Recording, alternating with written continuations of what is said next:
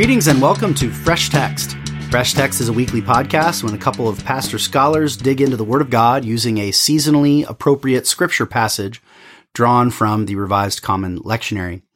We hope that it will be enjoyable and edifying for all, and especially equipping for pastors or teachers who are working on sermons or lessons in the upcoming weeks. I'm your host, John Drury. I teach systematic theology and spiritual formation for Wesley Seminary at Indiana Wesleyan University. My guest this week is Amanda Drury. She is Associate Professor of Practical Theology for the School of Theology and Ministry at Indiana Wesleyan University. So she is my colleague here at the university, though in a different department, and a regular guest, and also my wife. And of course, above all, well, maybe not above all, but alas, one of my all-time favorite preachers. So huge fan of hers and her insights in the text. I love discussing scripture with her. Our text this week is Deuteronomy chapter 30, verses 15 through 20. Deuteronomy 30, verses 15 through 20.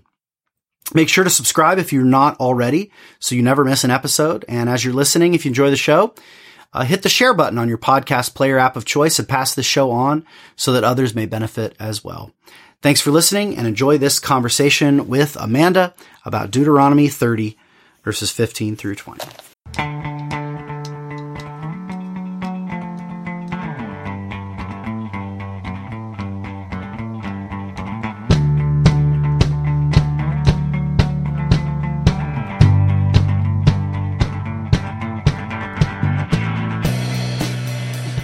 So yeah, we're looking at Deuteronomy chapter 30, verses 15 through 20, a famous passage here towards the end of the Torah. So would you like to read or pray? I will read. Okay, you read Deuteronomy 30, verses 15 through 20, and then I'll say a word of prayer before we jump in. All right. Deuteronomy 30, verses 15 through 20. See, I set before you today life and prosperity, death and destruction. For I command you today to love the Lord your God, to walk in his ways and to keep his commands, decrees, and laws. Then you will live and increase, and the Lord your God will bless you in the land you are entering to possess. But if your heart turns away and you are not obedient, and if you are drawn away to bow down to other gods and worship them, I declare to you this day that you will certainly be destroyed. You will not live long in the land you are crossing the Jordan to enter and possess.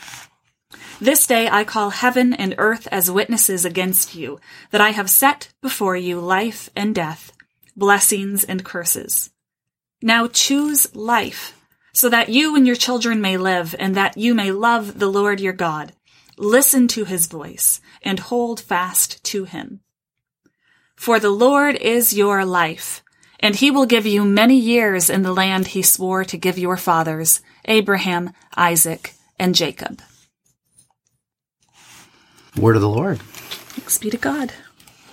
Let us pray. Father, we ask that your very word of life would be seen and heard and received with faith by Amanda and myself and all those who are listening in.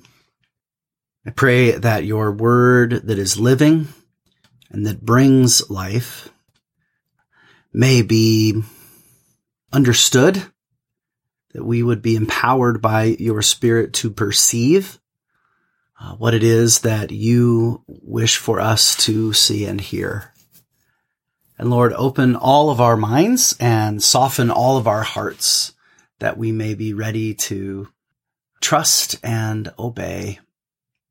We ask this all in the name of your Son, Jesus Christ, who is the very word of life made flesh. In his name we pray. Amen. Amen. So, let's begin by sort of placing this in its context. We don't always start there, but I thought that might be helpful for our listeners and for you, frankly, because you have said before on air that you have a preference for narrative texts, right? Yeah. And so to see it in its narrative setting may be helpful. Yes. Is that an okay place to start? Yeah.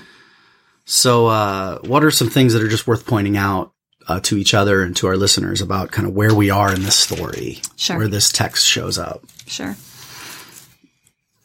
Well, jumping ahead, this conversation is taking place right before Joshua comes to succeed Moses here. So we're coming to the end of Moses'. I mean, Deuteronomy only has rule. 34 chapters. Yeah. And the last chapter is pretty short and narrates his death. Mm-hmm. And so that's chapter 34. Chapter 33 is a blessing sort of pronounced on each of the 12 tribes. And then there's this kind of lengthy song or psalm in 32 with a little bit of narrative at the end. Mm-hmm. Commissioning of Joshua at the end of 31. So, I mean, we are getting right up at the end, right? This is last words business. I mean, all of Deuteronomy is kind of shaped around a kind of, final teaching and a kind of remembering, a reteaching of the new generation before they go in. So I think bringing up Joshua is pretty fitting. And I don't know about you, but that immediately makes the language of long life in the passage sort of stand out. This is being spoken by a very old man who's about to die and who's not going to go into the land and live there a long time. Right. Yeah, so where are they? I mean, aren't they just kind of right across the they're in Moab, right? 29, these are the words of the covenant which the Lord commanded Moses to make to the sons of Israel, with the sons of Israel in the land of Moab, besides the covenant which he had made with them at Horeb. And Moab's getting you up much nearer to going into the promised land, right? Right. Yeah, so with that in mind, I mean, just kind of picturing the scene now, right, is this old man with his staff, the miraculous plagues and crossing of Red Sea, the manna, the rock, all the conflicts and numbers. That's all in the past now. Yeah. This is at the end of the story for him. Although the beginning for this new generation. Mm-hmm. Yes, it's in that context that we hear these words. And if you look back to chapter 27, he's just had a number of places where he's talking about curses and blessings and curses and blessings, which certainly we get in this passage we're looking at today. So there's even though this isn't just the same, they're not in the same place having this big long monologue, this big long speech, at least where it falls in the text. It's got some of that type of language coming beforehand. Real emphasis on you'll get cursed here, you'll be blessed here. So hence the past tense in verse 15.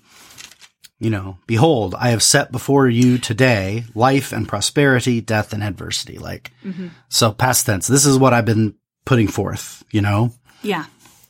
Chapter 29, you rebel, you're going to get ruined. Chapter 30, then if you turn to God, he'll bring you home. It's this kind of, this clear statement. Yeah, well, and even the start of chapter 30 here. When all these blessings and curses I have set before you come upon you, and you take them, so that theme is just throughout, really sets us up well. And you return to the Lord, then the Lord will restore you from your captivity and have compassion on you. Yeah. So even if the curse comes, the blessing is still available to those who return to the Lord. Yeah, it's not just like choose life. I mean, he is saying choose life today, but he's not just saying there's two paths and you go down one and that's it. Right. It's much more, it's anticipating the whole history of Israel to come, and you can kind of see why it's been theorized and that this is a much later addition. You know what I mean? Right. Because it has this kind of it seems almost like reading the whole of Exodus and Leviticus, re-experiencing that from a later angle, later perspective. You can feel why people would say that, whether that's true or not. The point is that's rooted in an observation about the character of the text as a different sort of thing. Yeah. A second law. It's a choose life, but when you don't, he'll bring you back, and then you can choose life. Yeah. Although the emphasis is on the present. I declare to you today, I have set life and prosperity, death and adversity before you today. I call heaven and earth to witness against you today. I don't know if that grabs you the way it grabs me, but today. Yeah, and that is a transition from the first few verses of chapter 30, where there's lots of, you will again, I mean, he seems to be talking in the future. You will again obey, will again delight. So he's almost giving the big picture, and then, okay, but for today, here's your job for today. Oh, I like that. They may end up having some application for us about this text. So I'll put a pin in that to go in much more detail, but there's this kind of larger covenantal story that the original audience is being placed in, and the language, I mean, even the language of there's consequences for rebelling against God.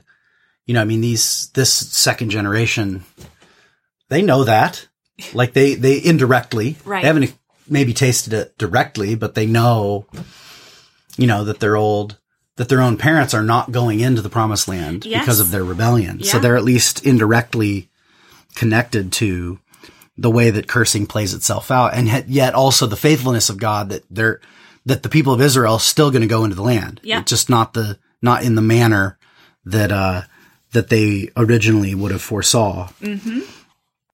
Well, this is maybe just turning far afield, but it's just really striking. The reference in 19, I call heaven and earth as witnesses. Yes. Yeah. Struck you too then, huh? It did. Mm-hmm. What do you think's going on there? This day I call heaven and earth as witnesses against you, that I have set before you life and death, blessings and curses. I mean, it sounds like he's setting himself up for an I told you so. And you can't argue with heaven and earth. I mean, yeah, I'd have to probably do a lot more study to lock this thought in, but I wonder if it fits the setting of the long term that you already highlighted, right? Because it's quite clear he's speaking not just of you here listening in, but every generation to come. Right. Right? Mm-hmm. That's why thinking of, with some texts, you have to do a lot of work to kind of think through okay, here's how the original audience would have heard it. And then here's us and how do we get from one to the other? And then some texts are written, and that's true of all texts, of course, but some texts, the way they're written in such a way that it's kind of like the original audience is intended. It's written in such a way that it would be handed on to other generations. So it's assumed that a later generation would be the audience of the text. This one clearly has that vibe, to me at least does, right? Yes. The whole Deuteronomy, in a way, is written in this kind of, it's not just for the second generation. It's for every generation other than the ones who died off in the wilderness. Right. It's kind of my last will and testament before I'm out. So there's the breadth of that, not just this generation, but the ones to come, but also the depth in terms of, we're calling heaven as witnesses here too. This isn't just some local court case. We're calling in the big dogs here. This is, it adds a certain gravitas to this. Boy, you're here on earth. This is all you can see. I'm calling heaven as a witness to what's going on here. Yeah, the gravitas, I see that. And I was thinking also of the longevity, there's nothing new under the sun, which implies the sun's always there. Heaven and earth will pass away, but, right, kind of meaning the kinds of things that you don't think of as passing away. So every generation passes away, but it's the same old land and it's the same old sky. Yeah.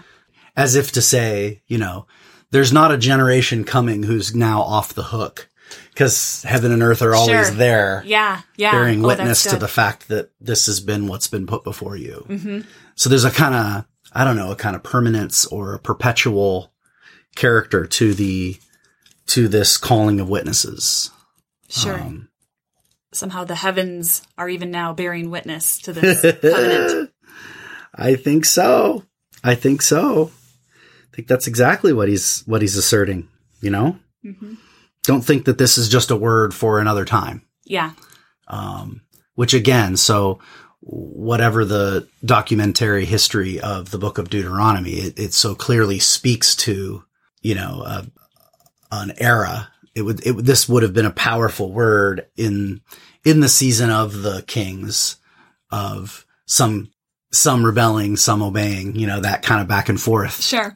And that, It'd be tempting to say, oh, well, yeah, sure. All that stuff in the law really is super relevant to all these people out and wandering in the wilderness. But what does it have to do with us? Right. We're not living in the wilderness. We've planted vineyards and are sheep herders, and we have flocks and herds and wine presses and cisterns. Like, now that we're a developed nation, we have our roots here. Yeah. What, and this notion, like, no, this still applies. It's the same sun rising up every morning and the same moon and stars at night. You're under the same covenantal blessing and threat of curse.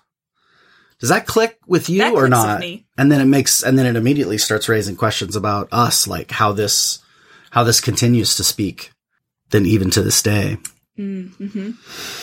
Which then raises all the fun interpretive questions that maybe we'll take a break and come back and talk about those. Sound good? All right.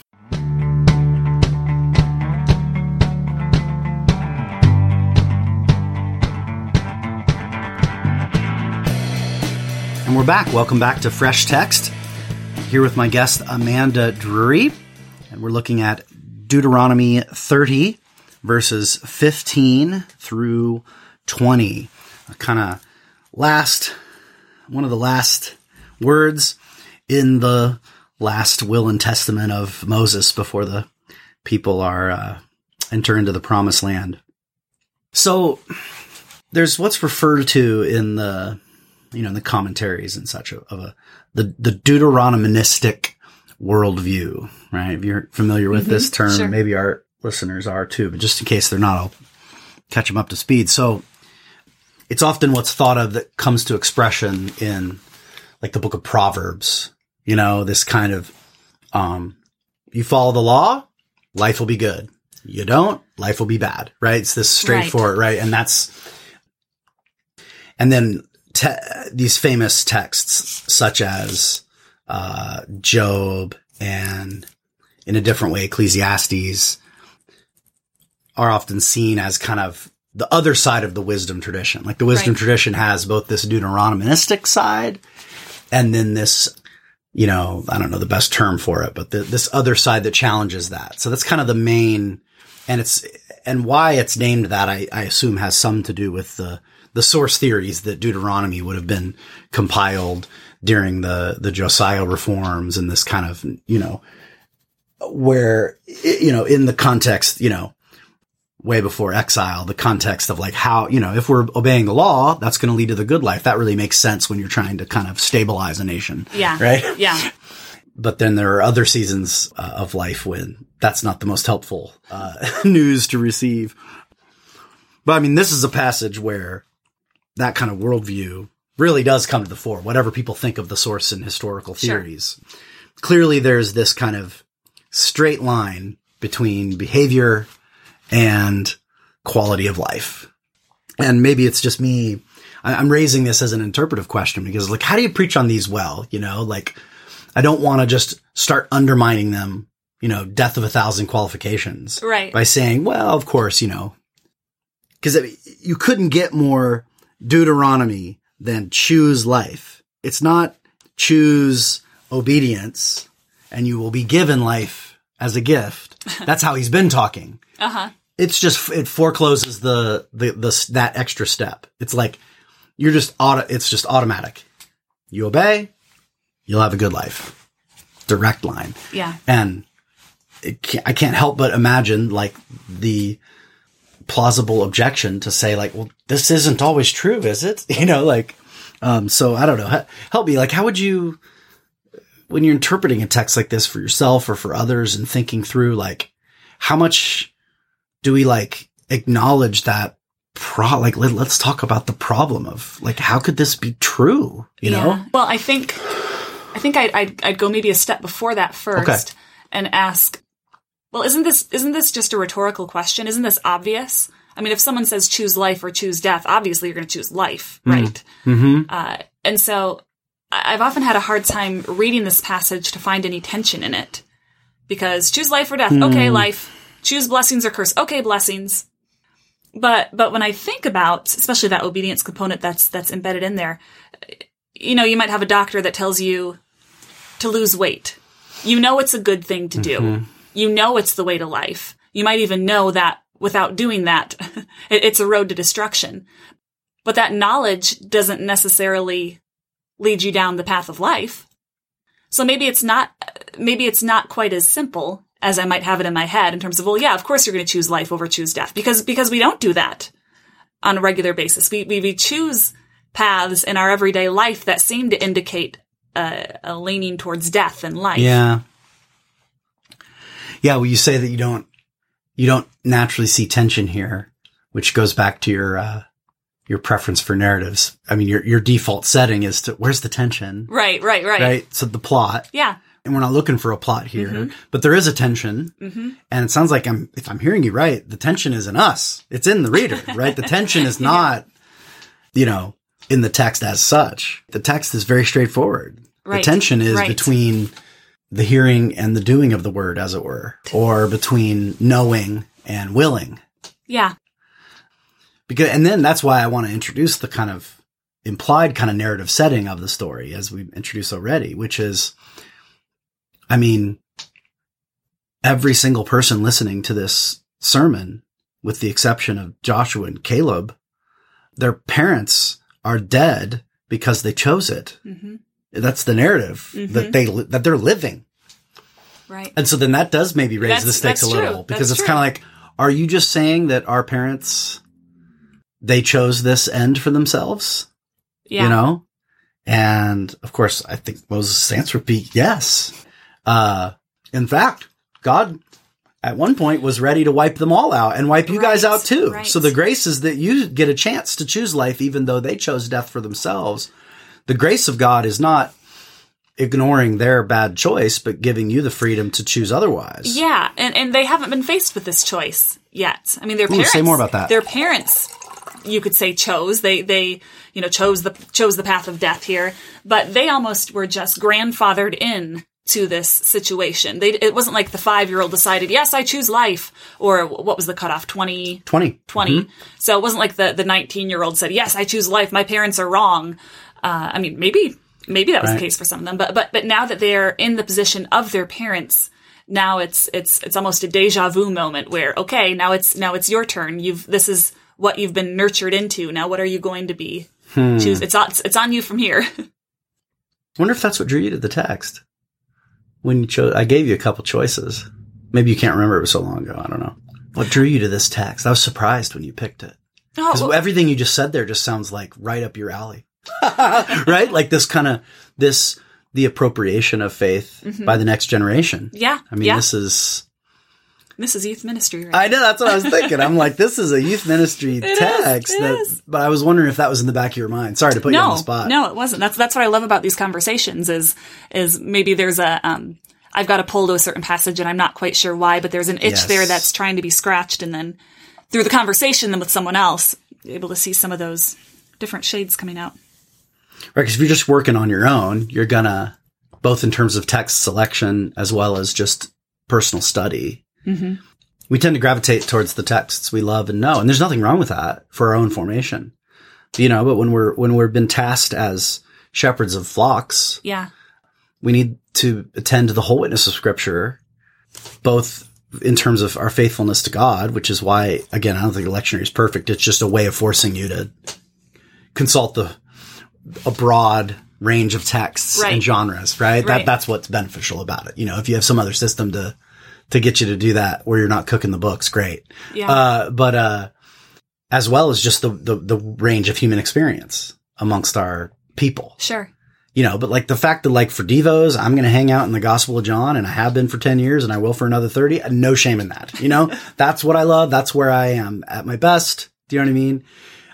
And I don't know if that's where I'm at my best preaching. I don't know. That's debatable. Sometimes it's hard actually to preach on your absolute favorite text because it makes sense to you, and it's kind of hard sometimes to find the words. And the stuff that you're used to that could be new for someone else seems like old news. It's hard to know what's right, where to put the emphasis. Right. The emphasis on the wrong syllable. Is that what you were thinking? Exactly I saw it in your eye. But this is like, where do I put the emphasis? I don't know. The thing that grabbed me, because it's new and fresher to me. So this is really a coming of age passage. Yes. It's you can't look to your parents anymore. You can't even look to Moses because he's on his last legs That's right. here. So you gotta step up and choose life here. And, that's right. And Joshua's he's a great commander, but he's not a lawgiver. He's not, you know what I mean? Like he's not, his role is not to give counsel, to figure out how to follow God in the day to day. Yeah. He's a captain of the army, as it were. I'm not trying to poo on Josh. I'm trying to say the whole point is that the era of your formation into the basics is done, right? Now you're in the era of conquering. And what you need to be reminded is once you've settled in the land, don't try to figure out some new law to follow. You already got it. Yeah. Stick to this. Yeah. It will work. It's relevant to this new season, this new era, that you're entering into.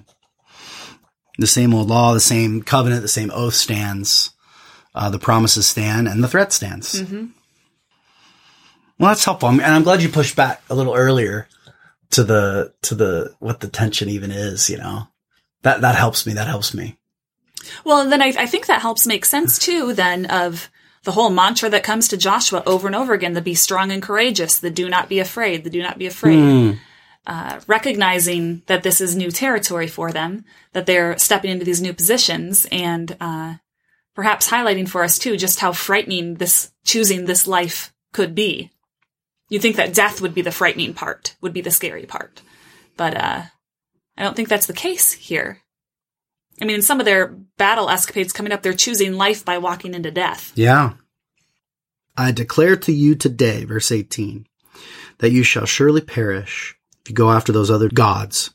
You will not prolong your days in the land where you are crossing the Jordan to enter in and possess it. I love that. It's kind of like, you're going to go across. God's going to give you the victory. But once you settle in, if you go the way of their gods, and I guess that's that other level that's maybe just now occurring to me, that on the one level, they're entering into an era of greater prosperity. They've been in the wilderness for 40 years, right? It's a time of more of scarcity. And yet the era of prosperity that they're entering into is also the era of much greater temptation. There aren't other gods out in the desert to follow, right? There's nobody else out there, right? Yeah. It's these Canaanites gods that you're going to get tempted into. And furthermore, of course, there were other gods back in Egypt, but they were the gods of your oppressors. So it's kind of obvious that they weren't on your side. Yeah. Yeah. Right. But you're going to come in, God's going to give you a lot of success, and you're going to be very tempted to think, well, now we're people of the land. We should worship the gods of this land. That made this land so great. Baal and the rest of them. Mm-hmm.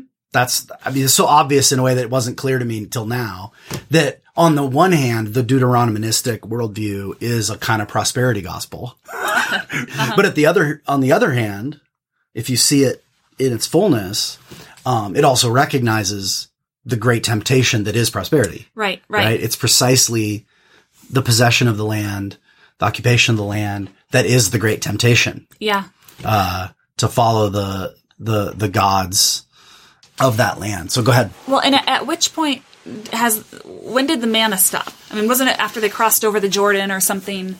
There was a clear day on which the manna stopped falling. The finale of I don't know. Let's look it up, because I think that's going to be relevant for the sermon that you're brewing. Yeah. There's a line about it, isn't there? In early in Joshua, though, right? Well, this is fun. Help me, Google. I'm looking it up. Where's my phone? No shame in that. Oh, here we go. Mm-hmm. Joshua chapter 5. They've just crossed the Jordan.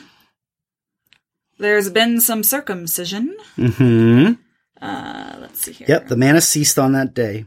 Yep. Day after Passover. The day after Passover, that very day, they ate some of the produce of the land, unleavened bread and roasted grain. The manna stopped the day after they ate this food from the land. There was no longer any manna for the Israelites, but that year they ate of the produce of Canaan. I love that the manna didn't stop until they had already eaten other food. So it wasn't like, the manna stopped, okay, you gotta go find something. It was just a very gracious move. Yeah. Just one extra day there. One day of overlap. One day of overlap. Huh. There was no reason for them to go hungry for a single day. Yeah. No excuses there. And it parallels, though, the overlap of Moses' last words here. It's like they're of the whole book of Deuteronomy, for that matter. It's, this old generation has passed away. This new generation's coming in. the wilderness era is ending. The occupation of the land is beginning. But you're not starting from scratch. Right. You grew up on manna. You grew up on the law. The law is being reiterated, but with a new twist.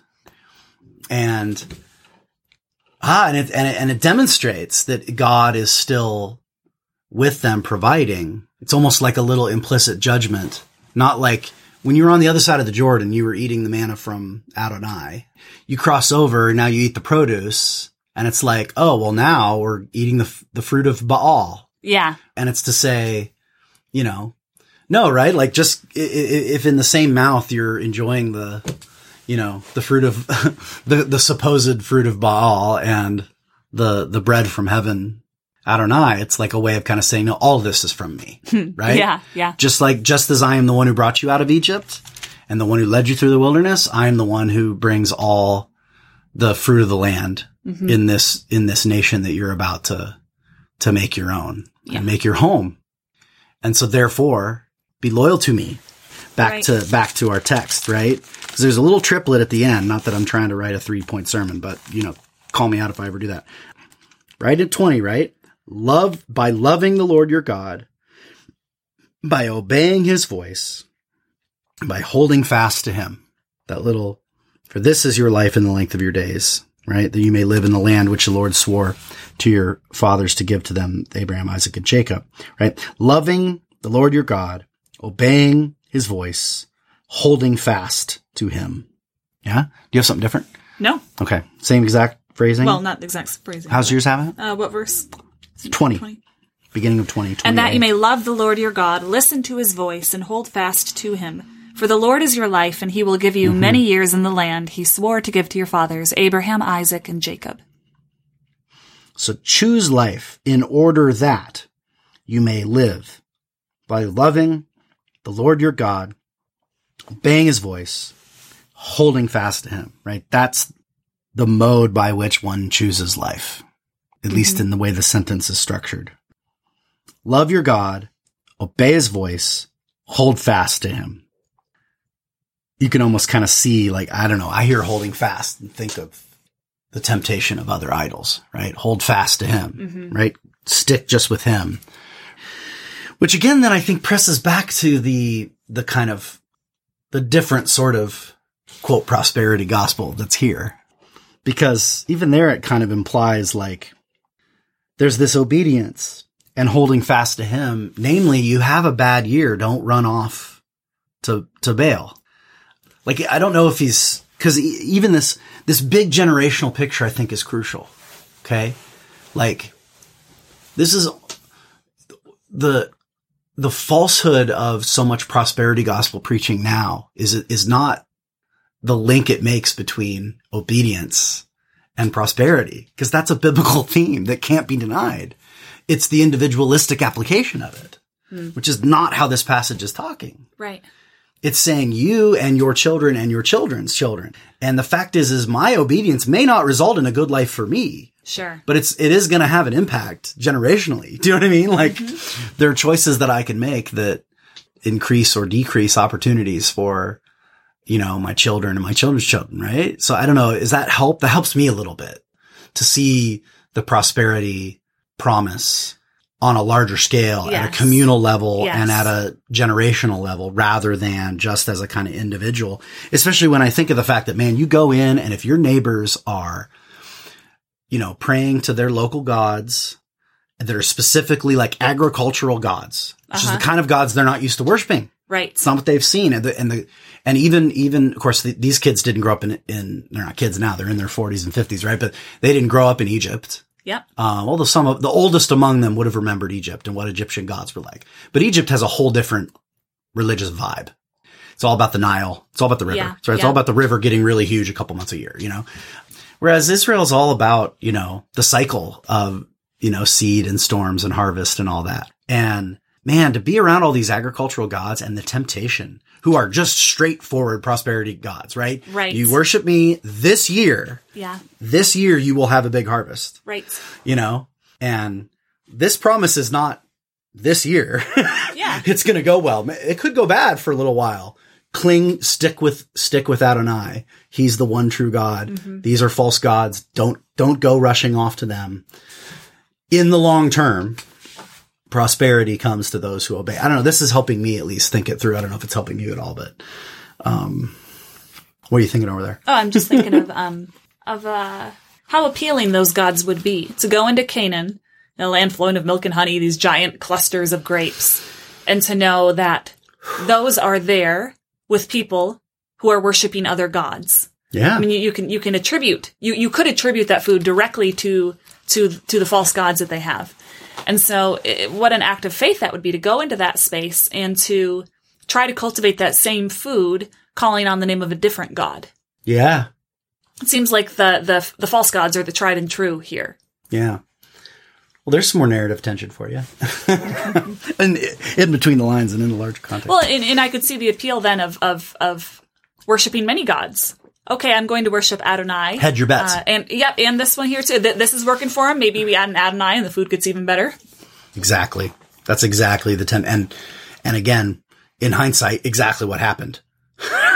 Right? Exactly what they got punished for. And right? our worship today is so far removed from crops in the ground.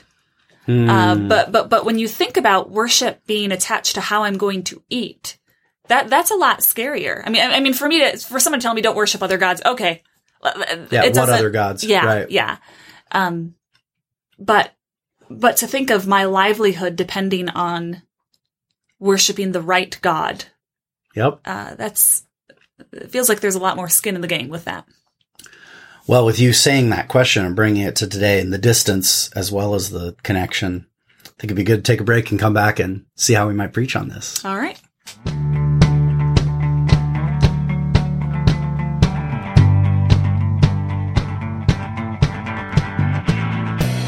And we're back. Welcome back to Fresh Text. I'm here with my guest, Amanda Drury, and we're looking at Deuteronomy 30, verses 15 through 20. And we've had that experience that we often have with Fresh Text where we're a little like, where are we going to go with this? And then it always ends up, we see things. And so I hope it's been your experience as you listen in as well. So in this last little section, let's explore some sermon starters. Where might you take these insights? How do we speak the good news of this text to modern folks? Yeah. So let me give some big picture thoughts, and I'm not a fan of this technique, but this is where my mind keeps going. Mm-hmm. I think I would want to focus on the tension of this text, on just really problematizing why this isn't such an obvious call to choose life, like where the struggle is in mm-hmm. choosing life, and you're going into the new land and the manna. I think I would draw on some of those things we've been talking about, and to try to make it sound really, really hard to choose life. Mm-hmm. Really problematize that, and then jumping back to an earlier verse, which I don't like, feels like a little bit like a bait and switch here, but to jump back then to verse 11, which these 4 verses are some of my favorite. So boy, this is so hard. So can we do this? And then to hear these words that, now what I am commanding you today is not too difficult for you or beyond your reach. It is not up in heaven so that you have to ask, who will ascend into heaven to get it and proclaim it to us so we may obey it? Yeah. Nor is it beyond the sea so that you have to ask, who will cross the sea to get it and proclaim it to us so that we may obey it? No, the word is very near you. It is in your mouth and in your heart so you may obey it. These are some of my favorite verses right there. Just very moving it's almost a Psalm 23. You have everything you need. You don't need to want. You've had these leaders. You've had the seas parted, this and that, these great signs, but you don't need that. Everything you have is in you. You have been given what you need. Oh, there's a passage in I think it's 1 Peter that talks about how he's given us everything we need for holy living. Maybe draw some of that in as well. But, so almost this buildup of, hey, this is hard. Can we really do this? And, just the assurance. I guess it's just kind of a gentle word here that, yeah, you can. Yeah. You really can. This is in you in ways that you can't even comprehend. You don't need to outsource your faith to something else here. The word is very near you. is in your mouth and in your heart, so you may obey it. Yeah, the Apostle Paul, of course, quotes that in chapter 10 of Romans. This very little block right before our assigned the text. whole thing, or just the who will go up into a seven? Who will ascend into heaven, as it is, right? Mm-hmm. That is the Christ who already has, he says. Or who will go down into the abyss? That's the Christ, right? So he does this kind of Christological reading and then says, no, the word is very near you. And in your mouth and in your heart, verse 14 of Deuteronomy, which he then, the next line is if you confess with your mouth Jesus is Lord and believe in your heart, right? So that's where he even gets the mouth and heart comes from this text. Absolutely. Okay. So, I mean, you could just, preach Paul's sermon on it. Boy, I love that connection. Yeah. So, I mean, that would be another thing to consult in preparation. Yeah. If any of our listeners are teaching or preaching on this text and choose to dip into those verses directly, I mean, you need them, of course, for the context, but to dip into those directly, maybe even with that technique you mentioned, I think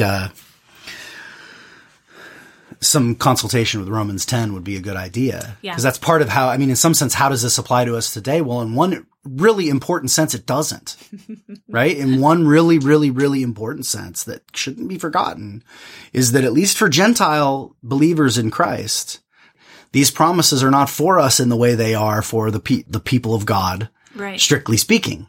You don't just say, oh, well, they're conquering America and, they're conquering Israel. We're conquering America or something, those kinds of direct applications are actually deeply problematic and lead to all kinds of violence to the text and violence to other people. Yeah.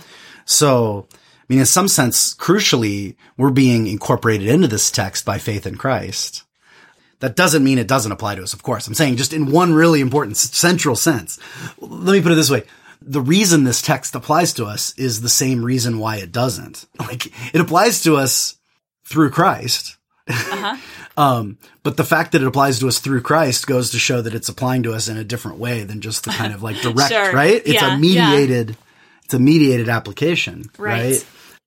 So of course it still stands. The covenant still stands and the blessing and curse, still stand and they can still guide us in the way that we live, but that the word that is in, the word that is in our mouth and in our heart is not just, I mean, it is verse 20, loving your God, obeying his voice and holding fast to him, right? But recognizing, who is his voice for us? It is Jesus Christ, right? So it means that is the mode of our obedience today. So then it comes back when you talk about it being hard then. So then after that twist in your sermon, well, first of all, let me just ask, like, what would be the kind of handful of things we might list as the kind of temptations, right? Focusing on the idols. I mean, that seems to be the emphasis here. Do you know what I mean? Right. Or the trusting in themselves. Like it's the prosperity to come, right? Right. When you receive prosperity, don't be tempted to think it's because of you or think it's because of other gods that you might worship. Right. But then when you get the other side of that twist, this isn't hard. You don't have to go find it, right? It's very straightforward. It's very simple. Yeah. Right. There's nothing outside. I mean, I am curious when you talk about the tension behind the text, what's the parallel tension in our world? That's if we don't have any gods to run off to, or do we?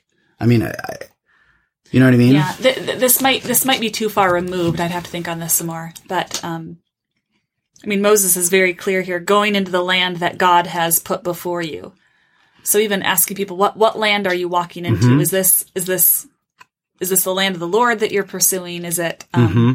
So I think there's some calling and vocational questions here, but I don't think that directly lines up with. Well, but it's nice though, because then ask, what are the temptations that come with the very land to which God is sending you?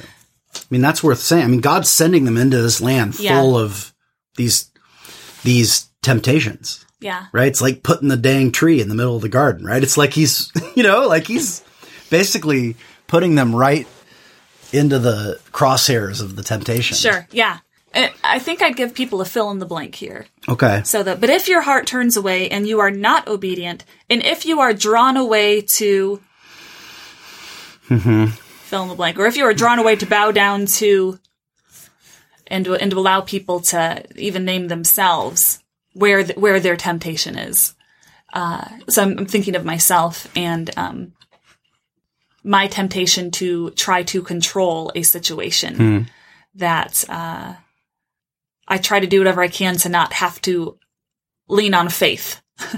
If I can plan ahead, if I can get this, then I don't need faith. I just need grit, determination, and follow through. Like there's a self-sufficiency that I think that I'm tempted to rely upon without even realizing it. So maybe the land that at least you and I inhabit, and many of our listeners do, does have its local gods, right? Yeah. It's just the god of the self, which is the modern god.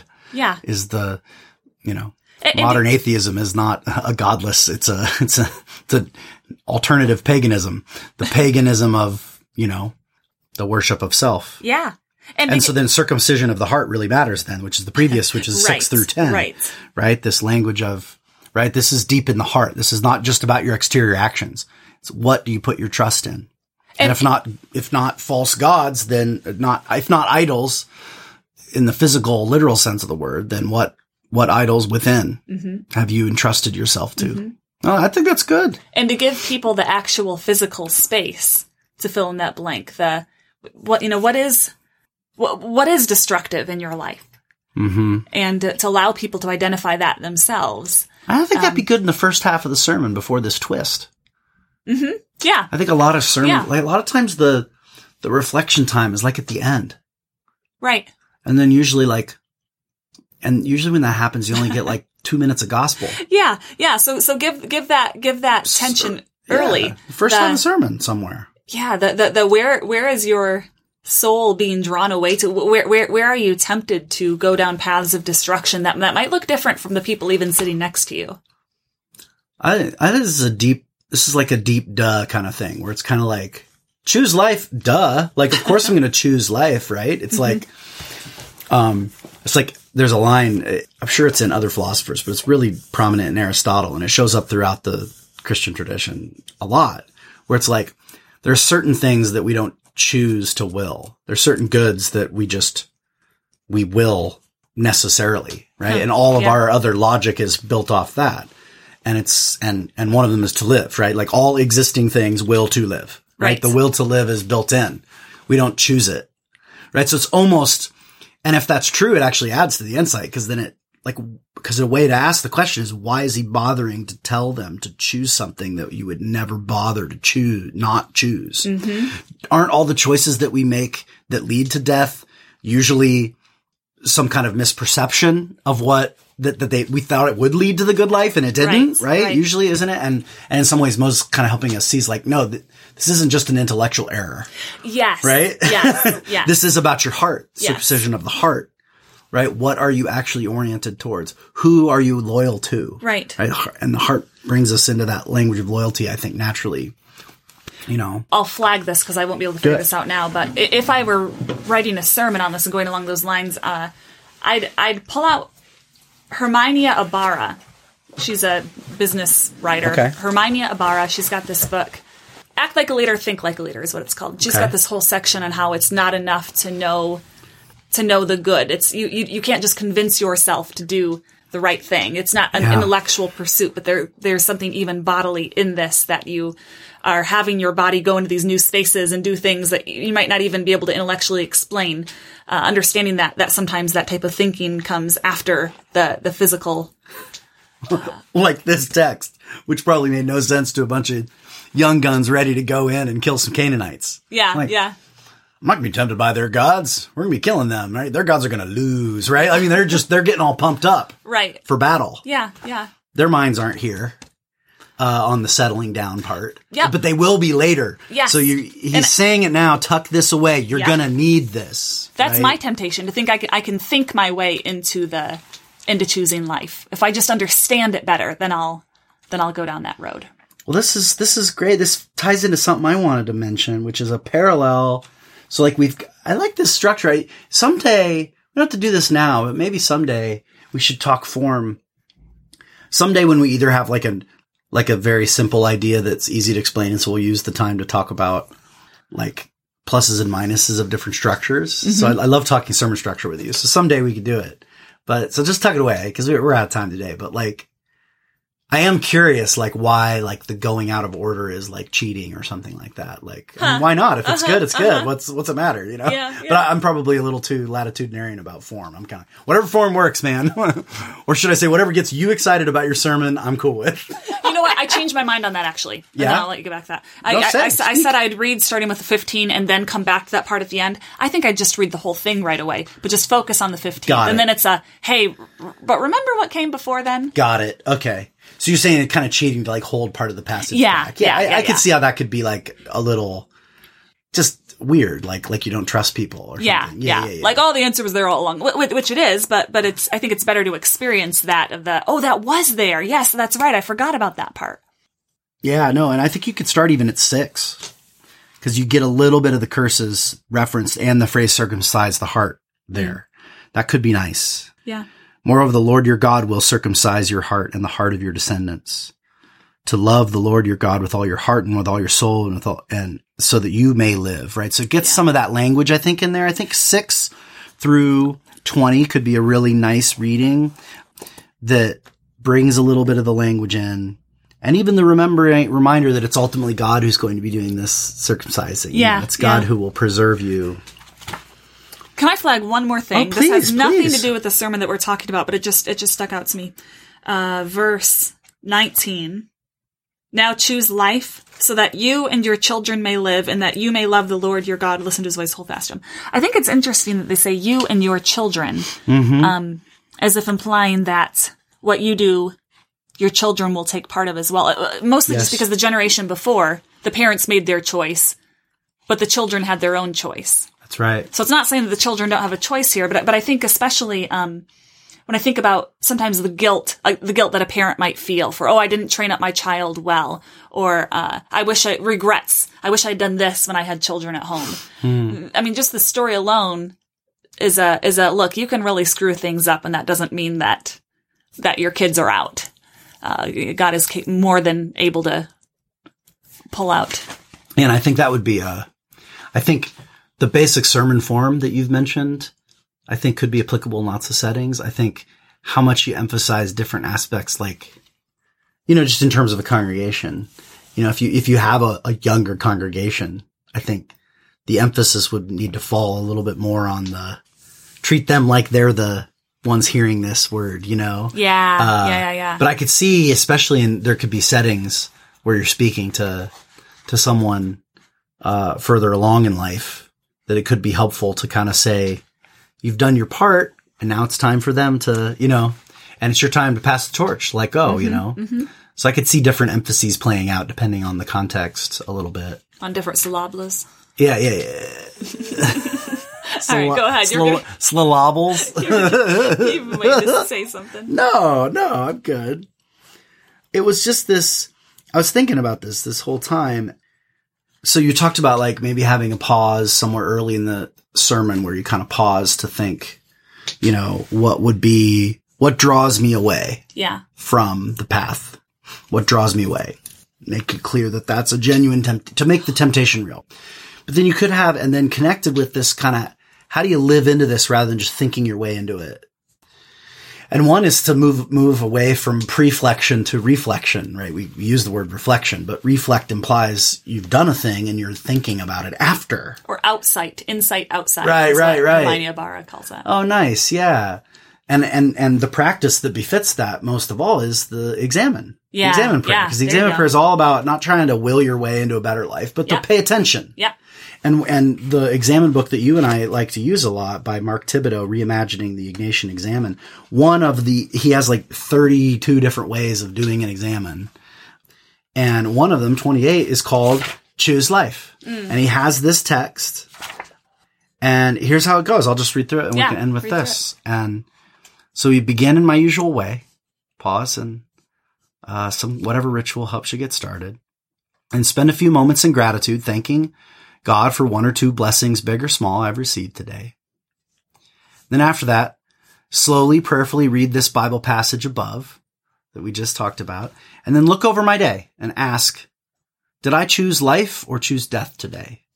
What was the thrust of my life toward the good or toward the bad? I don't need to analyze or dissect all the parts of my day. Instead, just look at the overall movement of the day. Was it overall toward life or toward death? I speak with God about this. I give thanks and ask for forgiveness or for healing or whatever my heart feels inspired to say. And then now I prayerfully imagine my day tomorrow. Ask myself, if I were to choose life tomorrow, what would my day look like? Yeah. What would it feel like? Perhaps I'll get concrete here and maybe imagine specific things I'm going to do or say that will be life for me and others tomorrow, whatever that example might be. Or perhaps I'll simply pray about my interior disposition, maybe noticing I want to live more out of peace than anger, or not let the worries get the best of me, or whatever. Speak with God about what it means to choose life tomorrow. If I feel called to do, I make a specific commitment to God, asking him to help me be faithful to that commitment. And then I end in my usual ritual. So simple, right? And just to do that for a little while, you know, for a few days, for weeks, for a month. There's two things about that I love that I would want to incorporate in the sermon. The first would be to keep the reflection within the day. So not just asking, you know, where are you tempted towards death or destruction, which, I mean, can your mind can go all over the place with that. But to say, look, even just look at today. Since the moment you woke up, did you have little temptations towards destruction? You know, where were those? And allowing to get really concrete and current. Yeah. Even if it's just something small, giving permission to look back on your day that way. So that's the first one. So yeah, we are part of a larger covenant story, but he's talking today. Yes, today. Today, four times. Yes, today. Yes. And then the second thing, just a practical thing that drives me nuts with preachers. Plan ahead what question you're going to ask, word for word. Craft the question really well. Oh, yeah. I mean, so often pastors will ask a question. They'll ask it 4 different ways. It's so confusing. Everyone just says, what was the question again? They take the time on the prose of the sermon without thinking about that. It could be that the question is the most important part of your sermon. Should be the least extemporaneous part of a sermon. Yes. I completely agree. Yes. Actually, you know me, I don't even preach with notes. I'm mostly extemporaneous. The one thing I want to make sure is scripted is the questions. Script the question and then actually hold a clock and watch 30 seconds go by, because the time will feel, you'll wait for what's going to feel like a long time and it's actually only 5 seconds. So your congregation is like, you barely gave us time to think. But there on the pulpit, it feels like time is moving so slowly, and that it's hard to have dead space when you're behind the pulpit. So those two intentional things, knowing the question you're going to ask and then giving actual physical planned out space to answer it in your head. That's really good. Awesome. Well, thanks for that preaching advice. That was great. And for discussing the text. Thanks for giving an hour of your time to me and to the text and to our listeners. Thanks as always to Todd and Eric and their great production work. I can't imagine doing this without them. And thanks to Tom Adamson for donating the theme music. With that said, we always say, have a good preach and a great week. Bye-bye. Bye.